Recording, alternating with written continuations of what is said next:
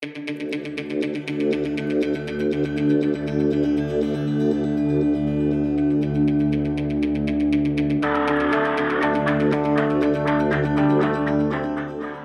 the headquarters of the Arkansas Democrat-Gazette, this is Capitol and Scott. I'm Laura Farrar. First, we want to apologize to our listeners. Because of COVID-19 outbreaks in the office, we were unexpectedly off air for a couple of weeks over the summer. But we are back today with a new episode focusing on the ivory-billed woodpecker. For those of you who aren't bird enthusiasts, you may not remember that back around 2004, news broke that there had been some possibly credible sightings of the ivory-billed woodpecker in the Arkansas Delta. There's long been debate over whether the bird, which is one of the largest woodpeckers in the world, is extinct or whether the supposedly highly secretive animal still lives in the patches of bottomland hardwood forest that stretch up and down the Mississippi River. Early in July, the U.S. Fish and Wildlife Service announced that it would take another 6 months to determine whether the ivory-billed woodpecker is indeed extinct. Fish and Wildlife said the public could come forward with new evidence to prove otherwise, and ivory-billed fanatics all over the South are working overtime to make sure the woodpecker doesn't only exist in history books. Retired University of Arkansas Little Rock professor and longtime birdwatcher David Luneau joins me today to talk about the latest in the search for the mythical ivory-billed. Luneau has been heavily involved with the efforts to find the woodpecker for at least a decade. So David Luneau, welcome to the program. You've been interested in the ivory-billed woodpecker for quite a while. Can we just start and talk about what exactly this woodpecker is? How is it different from other species, and why is there so much interest in it? Well, the ivory-billed woodpecker is one of the largest woodpeckers to ever live on the earth. The imperial woodpecker of Mexico is or was the largest, and I think is appropriate with the imperial woodpecker, as it is almost certainly extinct at this point. So that leaves the ivory-bill as one of the largest woodpeckers in the world, one of the two largest, the largest to live in the United States. It's been endangered or scarce for a very long time. It was thought to be extinct in the 1920s, and some were found in Florida, and then thought to be extinct through into the 1930s, and a population was found in Louisiana. That's the population that was studied carefully by James Tanner, and who did his PhD work for Cornell University there, and wrote the one book we have that analyzes and studies a group of ivory-billed woodpeckers. It was a very small group. And that's the extent of what we know about the habits and the lifestyles of the ivory-billed woodpecker. It was thought to have gone extinct again in the 40s, but it's been seen in every decade since the 1940s. It's been seen, it's been photographed, it's been audio recorded ever since then. And I think for me, the intrigue of the ivory-bill, when I first started birding back around 1980 or so, looking at field guides, it would say, possibly extinct, maybe a few remaining in Cuba. And when you're birding, you're looking to see as many different kinds of birds as you can. When one says it's very rare or possibly extinct, that kind of raises it up a notch on your to-do list or to-see list.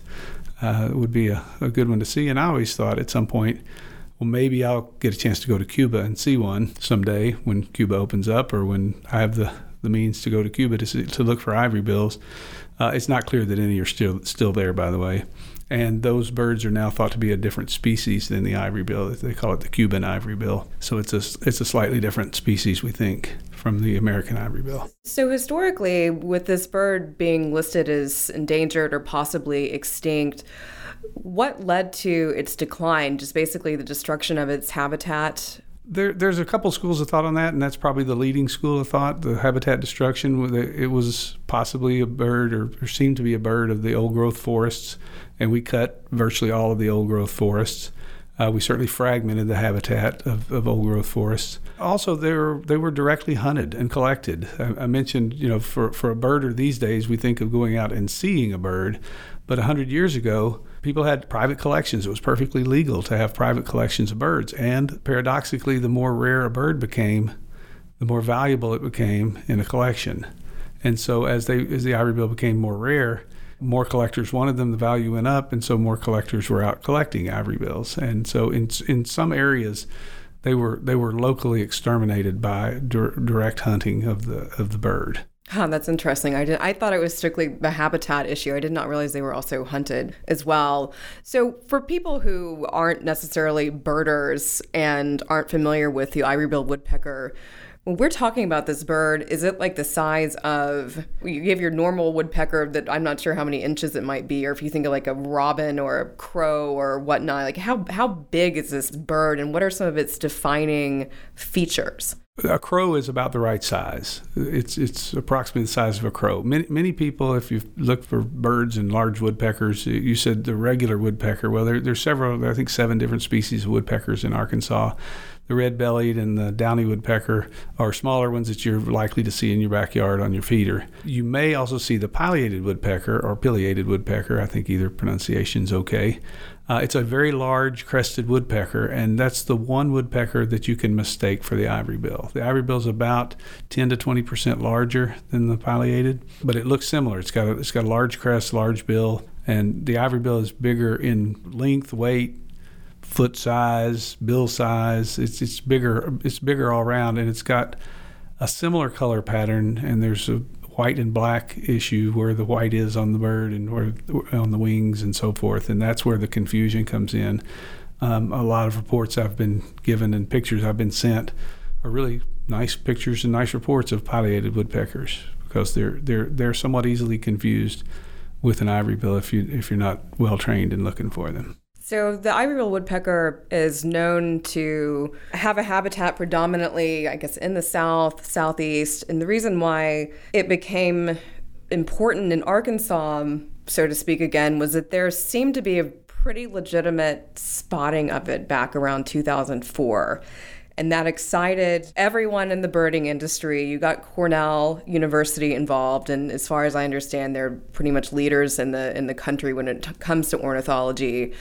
And then since then, I haven't followed it closely. I was very familiar with it then. I wrote a story, actually. So this is kind of a personal issue for me, or subject for me, because I wrote a story for the New York Times about the ivory-billed woodpecker, and actually was sort of semi in touch with you way back in 2004 and knew much of the community who was involved with looking for this. But it seems that it sort of died out. No one was really sure whether these videos or photographs were definitively this bird or not. So could you talk a little bit about what happened then, and then over the past 20 or so years, what's been happening with what we know about its possible existence, at least in the Arkansas Delta area? Okay.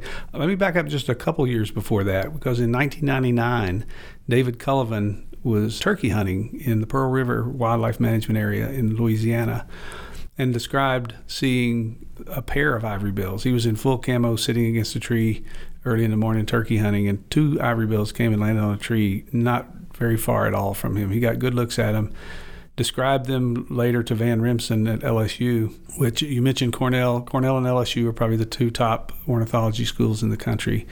They kept it secret for a while. I found out about it in early 2000 and went down there with my brother to look for the ivory bills down there. And then Zeiss Optics sponsored a search down there in 2002 that I was part of. And I think that David Cullivan sighting and the ensuing searches in the Pearl River is probably what raised the awareness in the birding community that ivory bills may still really be around, and they may still be around in the southeast U.S. There are plenty of other sightings in other places here and there, but I think that one kind of raised the whole level of it. I headed up a search in the White River Refuge in 2003 in Arkansas, because after this Zeiss search in the Pearl River, I got calls and emails from people all over wanting to say, if you ever go searching again, I want to go, let's go. So I gathered up 7 people or so and went down to the White River Refuge and searched down there. Didn't see anything, but it was the very next year, 2004, when Gene Sparling was kayaking down Bayou de View in the Cache River bottoms of eastern Arkansas and spotted what he thought can't be, because he said it looked like a pileated woodpecker, but the black and white were reversed. And he posted this on a Canoe Club website, and he said, I don't have the conviction to say what I think it is. A lady in his Canoe Club said, you need to man up and spread the word on this and talk to some people. So he talked to a lady named Mary Scott from California she'd actually been down in the White River also looking, and she put him in touch with Tim Gallagher at Cornell. And Tim and his friend Bobby Harrison came down, and Gene took them out there, and on their second day out, they spotted an ivory bill. And that was in early 2004, February of 2004. I found out about it on March 1st of 2004. Word spread. It's a small world of ivory bill searchers, and word spreads fairly quickly through the back channels. And I started searching in March, and we put together a kind of a quiet search team of people from Cornell, the Nature Conservancy, ultimately Arkansas Game and Fish, and U.S. Fish and Wildlife Service. A small group of people searching quietly, keeping it quiet, keeping it under wraps. But when you bring in people from out of state into an area, in a small area in Arkansas where it's mostly just has hunters and fishermen there, it's kind of hard to keep. They knew something was up. They weren't sure what was up. There were all kind of rumors floating around about why we were there. And then in April, I had been searching probably for about 6 weeks when I got the video that I got in April of 2004. And that kicked off, we planned at that point in April, late April, the leaves are starting to get out, temperature's starting to get up, and it's not a good time to search for ivory bills. Fall, winter, and spring are good times to search, especially when the leaves are off. You can see further, you can hear further. So we planned a big search for the coming fall of 2004 and 5. Based on sightings and the video I got in April. Sure. And for people who aren't familiar with this story that broke, I guess it was in 2004. Was that when it made national news? This was a big, right. This was a big story. We kept it quiet until April of 2005. Okay. Almost a year to the day after I got the video, and we were planning. We had big plans for a public announcement in May of 2005, and we'd kept it quiet for almost a year. And one day the word got out, and it grew exponentially. Emails were exchanged by the hundreds and thousands around the birding world, and we realized at that time we had to go forward. We had already been working on a paper to submit to Science. We had been working on the announcement. We had been getting all our things together to tell the public what information we had. But then when it broke, we had to push everything up by about 3 weeks, and we did that. We made the announcement in April of 2005. So since then, the most recent news is that U.S. Fish and Wildlife Service, as of July 2022, said that they're going to give it about another 6 months to try to figure out whether this bird is still around or extinct. And apparently there's going to be some type of public comment period where people can come forward with any new evidence. I think that what's so interesting, perhaps, is that we've had 20 years or so, give or take, since the 2004 spotting by Gene Sparling, who, full disclosure, is a very close family friend of mine in Hot Springs. And then the Cornell people came down and they also saw it. Yet people don't really know if anyone has seen it either. I think the evidence is what's so perplexing to me. And can you talk a little bit about why no one is just saying, okay, for sure, this is it has to be here, and it's still not clear whether this bird is around? Well, those are hard questions, and you said that nobody's saying it is here. There are a lot of people who are totally convinced, including myself, that the bird is out there. There's lots of evidence. I've got I'll just plug Chris Haney's book, Woody's Last Laugh.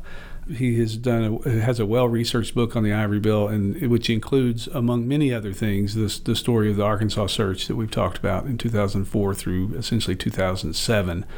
But in one place, he put together just a table of the evidence in the 2000s, the first decade of the 2000s, and there are 26 different sightings of different quality and different evidence, and by different people, in different places. We're talking North Carolina, South Carolina, Florida, Louisiana, Arkansas, Tennessee, Illinois, by different people. Some were out searching for ivory bills, some weren't. Some were doing aerial surveys of waterfowl. Had nothing to do with looking for ivory bills, and were shocked to see from their aerial surveys an ivory bill in flight. So there's way more evidence than we had in 2004 and 5. And the same Fish and Wildlife Service published in 2010 the species recovery plan, which is required. Once one was cited and with credible sightings, which we had 15 sightings or 17 sightings by 15 different people during the 2004 and 5 search alone, and the Fish and Wildlife deemed that credible evidence. And there was some back and forth on the video evidence, and Fish and Wildlife stated in that species recovery plan that they believed that. They believed us, basically, that indeed was an ivory-billed woodpecker, and it warranted, under the Endangered Species Act, to come up with this species recovery plan. And that same Fish and Wildlife Service now, 12 years later, is now saying, the last credible sighting was 1944. So they've completely backpedaled on all the evidence that's between 1944 and 2022. And there's plenty of it, including many with photos. The preprint report that I sent to you from the BioRxiv has a lot of photos from trail cameras, and those photos show clearly birds, large woodpeckers perched on the sides of trees with white shields on their back, which is unmistakably an ivory-bill in my opinion. So I'm not sure what evidence the Fish and Wildlife Service is waiting for. They've had an open comment period already. They extended it 6 more months in light of all the comments they got. I don't know what they expect to find in the next 6 months that has not already been presented to them, but I guess we'll just wait and see. Right. I mean, whatever was posted or related to this announcement says that they are seeking clear video or photographic evidence of the presence of the ivory-billed woodpecker that can be repeatedly interpreted by the same way by independent observers, such as definitive photographic evidence collected by a field observer. So it seems like people have this, but it's not enough. The wording there is very problematic, and that will probably wind up in court the way they've got it written, because I think you said repeated by independent observers. Who are independent observers, and how many of them have to say yes? And does just one self-proclaimed or otherwise proclaimed expert have to say no to make it no? I mean, you've really got, we had 17, I think it was, authors on our science paper in 2004, including the lead author, John Fitzpatrick, who was head of the Cornell Lab of Ornithology at the time. I mean, there's some pretty heavyweight scientists and birders on the side of ivory-bill still exists, and all that was accepted in 2010 by the Fish and Wildlife Service. So I don't really understand what it means by multiple independent observers repeatedly. I mean, that wording is very ambiguous and very subject to interpretation. I mean, obviously, I would have to talk to the U.S. Fish and Wildlife Service to get their side of the story. And you may not know this, and I'm not going to speculate too much, but it does seem like there's been a little bit of a change, that they thought it was there, and now it's kind of like, it seemed like they were more convinced in the past and said yes, but now they've backed away off of that, which seems to be a bit puzzling to me. And I don't know the politics behind endangered species or possibly extinct species and how that all works. But is there a sense that is the case among the community of people who are desperately trying to find this bird still? I have not been closely involved with the politics with Fish and Wildlife, but I will tell you that the main person, his name's Chuck Hunter. He's a very good birder, lifelong birder, who's with Fish and Wildlife Service, and he was heavily involved in the 2010 species recovery plan. Chuck Hunter, he's still employed by the U.S. Fish and Wildlife Service, but he's not on this project at all. He has nothing to do with this anymore. New people have come in. The people that I've met only through phone, actually Zoom meetings. I don't know I don't recall the lady's name, but she's not an ornithologist. I mean, there's way more endangered species. Of the 23, I think it was, they were going to delist. Some small fraction of those were birds. Others were mussels and some invertebrates, maybe. I'm not sure what all the species were, but not all of them were birds. So it's not unexpected that you would have a biologist other than an ornithologist on this. But I know the people involved on this delisting project are not ornithologists. Which, that's neither here nor there. They have to look at the evidence, whether it's a mussel or whether it's a bird, and the evidence is there, and there's a lot of it, including, and I'll put a good word in for my friend Bobby Harrison, who was involved. He and Tim Gallagher had that second sighting that when they were out with Gene. He got a video in, I think it was October of 2020, and I just happened a couple days ago to see he finally did an interview on his video. He tells you right up front, this is not a good video. But I think he downplayed it a little bit because I thought it was a very good video. He did an interview with Birdwatchers Digest, and there's a PowerPoint out there I had a link to, and I watched it the other day. It's about almost an hour long, but he goes through in great detail the details of this video he got, and he's got about 9 seconds worth of a flyby. It's not a good quality video, but when you look at the field marks on the bird and the flashes of white and the black tips on the wings and all, it can't be anything else. We'll be right back with more Capital and Scott. Hi, this is Laura Farrar. The stories we dive into on Capital and Scott are just a fraction of the reporting the Democrat Gazette brings to readers every day. If you'd like to support our commitment to bringing you the latest in Arkansas news, sports, and entertainment, consider subscribing to the Democrat Gazette. With your subscription, you'll get a digital edition of the newspaper every morning, along with the latest news and updates delivered to you on an iPad provided at no extra cost. For just $34 a month, you'll get the same award-winning journalism you've come to expect from the Democrat Gazette, plus exclusive photo galleries, videos, articles, and digital extras like this podcast, all in the palm of your hand. To sign up today, call 1-800-482-1121 or visit us online at arkansasonline.com/subscribe. Welcome back to Capital and Scott. When you go out searching for this, I don't know how recently you've done it, but when you did it in the past, it may seem obvious, but what exactly does that entail? So just for context, this bird is Arkansas Delta. It's in swampland, this bottomland, I believe I'm saying that correctly, bottomland hardwood forest filled with water certain times of the year, these beautiful cypress trees, but it's kind of a swamp. I mean, a beautiful swamp. What does it mean when you go search for this bird? How long do you do it? How do you try to spot it? What happens? Okay, and it's a river swamp. They call it a river swamp because it has a biota-view, which it's slow flowing. Sometimes a year it's flooded. Sometimes a year there's a small channel, and the rest of it's not flooded. So it just depends on water levels. But during 2004 and 2005, a typical day for me, where I was still teaching classes at the University of Arkansas Little Rock, but I didn't have early morning classes.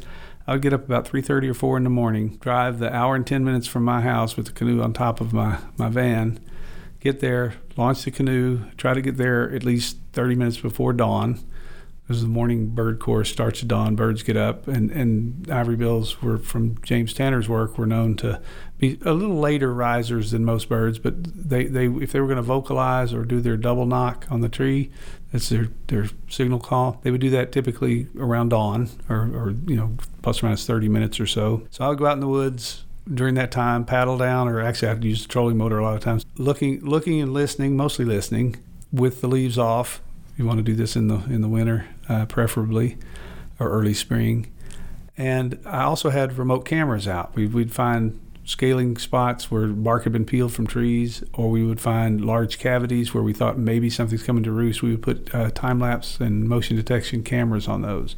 So my day would consist of going out, checking those cameras, swapping out batteries, swapping out memory cards, maybe repositioning the camera to another cavity or another scaling. And about 9:30 or 10 o'clock, packing everything back up, getting the canoe back on top of the van, driving home, taking a shower, going to work, teach class, come back home that evening, and once a week we'd have a conference call. And so I spent a good year of probably 3 or 4 days of every week for me during that time period. It was more searching than sleeping during that time, I think. What's so fascinating to me is that before we sat down today, you and I had been talking a little bit about the latest that's going on, that still to this day there are weekly Zoom meetings with searchers, birders, people who are interested, who are in Arkansas, Louisiana, other places in the region, that there's just still this very passionate, active community. What is driving these people to, what's in it for them? I guess for people who aren't birders or haven't really been exposed to something like this, like what keeps that going for people to try to find it? Well, before the Fish and Wildlife Service put the ivory-bill on their potential delist list, there was not this weekly conference call. The action of them putting it on the list and trying to get it declared extinct produced a weekly conference call of interested people to try and fight this. But before that, there were still organized groups of people out searching. It's I don't know how to describe. It's just a passionate thing amongst people that really want this bird to be out there, spend a lot of time and their own time and their own money searching for it, and have come up with some pretty good evidence. I mean, there's trail cameras. Trail cameras in the last 20 years have really come a long way. We've gone from film to digital basically in 20 years. So you can get a lot more pictures and at a lot less expense. And cameras have come down from, we paid $700-800 for cameras at one time, and you can get them for $150 now or less even. The ivory-billed woodpecker seems to have, in my opinion, almost this mythical quality about it. Almost, and it's kind of it created this like cult-like interest around it. And there are books. You brought another book in today. I know there are other books about it. There's music, songs that have been created. I don't know what else is out there. Not to mention the habitat. As I mentioned before, these swamps with the cypress trees are really amazing. I've been out there. It's hard to access. I don't think if you're not a hunter and you're not a birder, I don't think a lot of people have necessarily seen these bottomland forests, and they're also somewhat extinct. There used to be a huge corridor of this type of habitat all the way down near the Gulf of Mexico up to, I'm not sure how far north, maybe near Chicago perhaps. And I think, as we discussed before, that habitat fragmentation as farmland intruded, trees were cut down and whatnot, has contributed to the fact that it's incredibly hard to find this bird now if it is still in existence. But to me, there's a risk potentially that if they do declare it extinct, what happens to the rest of this habitat? Is it protected right now because the bird was spotted? Does it lose some type of conservation status in the Arkansas Delta and elsewhere? I don't know if you know that. I just, as a matter of fact, had a conversation with Alan Mueller yesterday, who's one of Arkansas's better birders and also former Fish and Wildlife employee. In fact, he was one of the people that went to the woods with us. He was employed by, he's retired now, but he was employed by Fish and Wildlife during the 2004-05 search. Good guy, good friend of mine. And he was telling me that he thinks we do a very good job these days of managing the forest, much better than we used to. And that he didn't think that the declaration of extinction, they're not managing the forest right now for the ivory-bill. And that gets into also some of the politics you asked about earlier, why they want to delist it. And the short answer to that for me is I don't know. It's not going to save them any money. They're not spending any money on the ivory-bill on searching for it or managing for it. They're managing the forest for the forest and maybe in certain areas for certain targeted species, but not for the ivory-bill. You mentioned fragmentation. One of the reasons I searched in the White River Refuge, I grew up in Arkansas and had never been to the southeast Arkansas down to the bottoms of the White River Refuge. But I looked at maps after the Louisiana search, and you can kind of follow the corridor up. It's up the Mississippi River basically, and goes through the Tensas National Wildlife Refuge in Louisiana, which was the Singer Tract that James Tanner and the Cornell people studied in the 1930s. So you jump from the Pearl River, Bogachita is another wildlife refuge there in Louisiana, Tensas, and then jumps up to the White River. And that's why I chose the White River to go looking, because it just was kind of the logical extension to where the bird might go if it was going up and down the Mississippi River corridor. And a lot of that land, there is still some old growth forest there, but it doesn't take long for the forests in the river bottoms to grow very large, and it can look like old growth even though it may only be 50 or 60 or 70 years old. It just looked like a good place to search, and I had never been there. It was partly curiosity and partly pinpointing on the map where a good place to look might be. So finally, I don't know how close U.S. Fish and Wildlife has come before to officially kind of closing the book on the ivory-billed woodpecker and saying it's gone.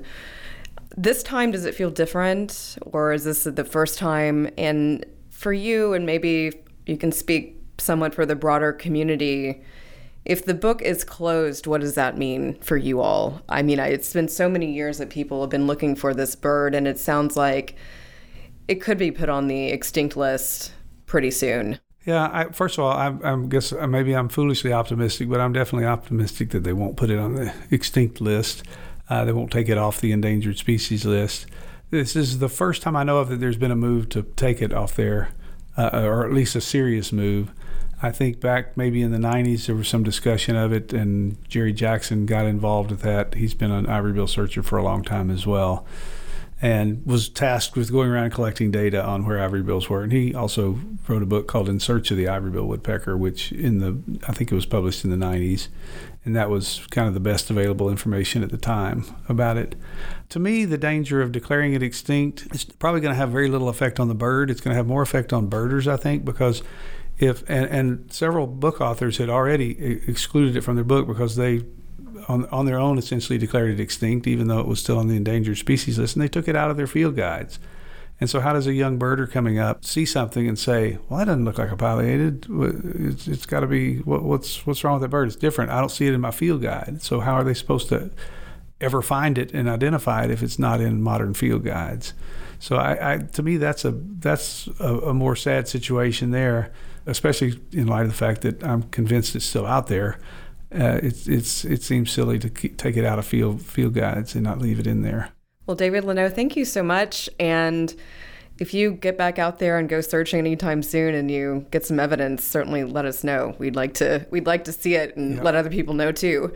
Yeah, and searchers and evidence are a tricky business too. I always wondered what I would do if I got the 8x10 glossy everybody keeps talking about. And I know Bobby Harrison on his video, he shows it in great detail on this, but he won't say where it was, and I applaud him for that, because I think the best thing to do at this point is protect the habitat, which is what the Nature Conservancy does a good job of, and basically just leave the bird alone. I mean, it's made it this far without our help, except for what we do with forests. We certainly aren't going to get involved in its breeding, I don't think, and any kind of hands-on intervention. I don't think anybody's got that in the works. Thank you so much. Thank you. We will close today with a recording of the ivory-billed woodpecker taken in Louisiana in 1935 by Arthur Allen and Peter Paul Kellogg from the Cornell University's Lab of Ornithology. Special thanks to the Macaulay Library at the Cornell Lab of Ornithology for granting Capitol and Scott permission to share with you, our listeners. We'll see you next time.